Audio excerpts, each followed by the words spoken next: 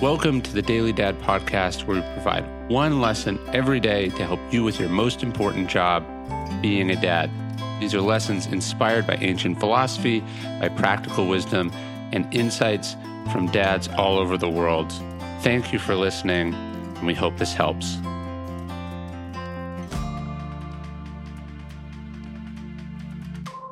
Let them drum.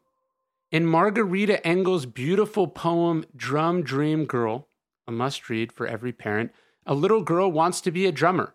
But time and time again, she is deterred by archaic gender roles, by her teachers, by her own parents. But miraculously, she keeps going. She does not allow the fire in her heart to be extinguished. Finally, she convinces her skeptical father to take her to a music teacher to see if she is talented enough to make an exception for, to see if she should be allowed to follow her dreams. And it turns out she is. As the poem goes, the Drum Dream Girl's teacher was amazed. The girl knew so much, but he taught her more and more and more.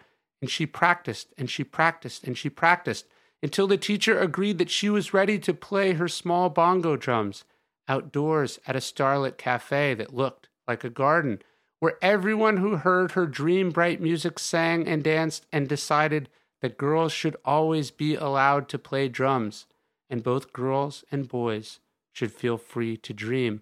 We've talked before about being a fan. We've talked about letting kids be who they are.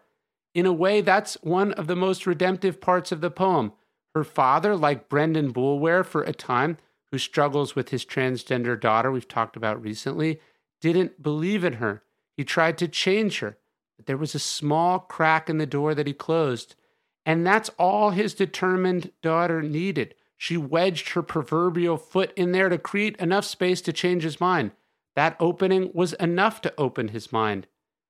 And that was enough for the door to swing wide open. And here's the thing. There is nothing special about the dad in Engel's poem. That dad is you. That dad is every parent. We have preconceptions. We have plans. Maybe we even learned by hard-won experience that the life our kids want is a really hard one. The life they are choosing is one we would never have chosen for them.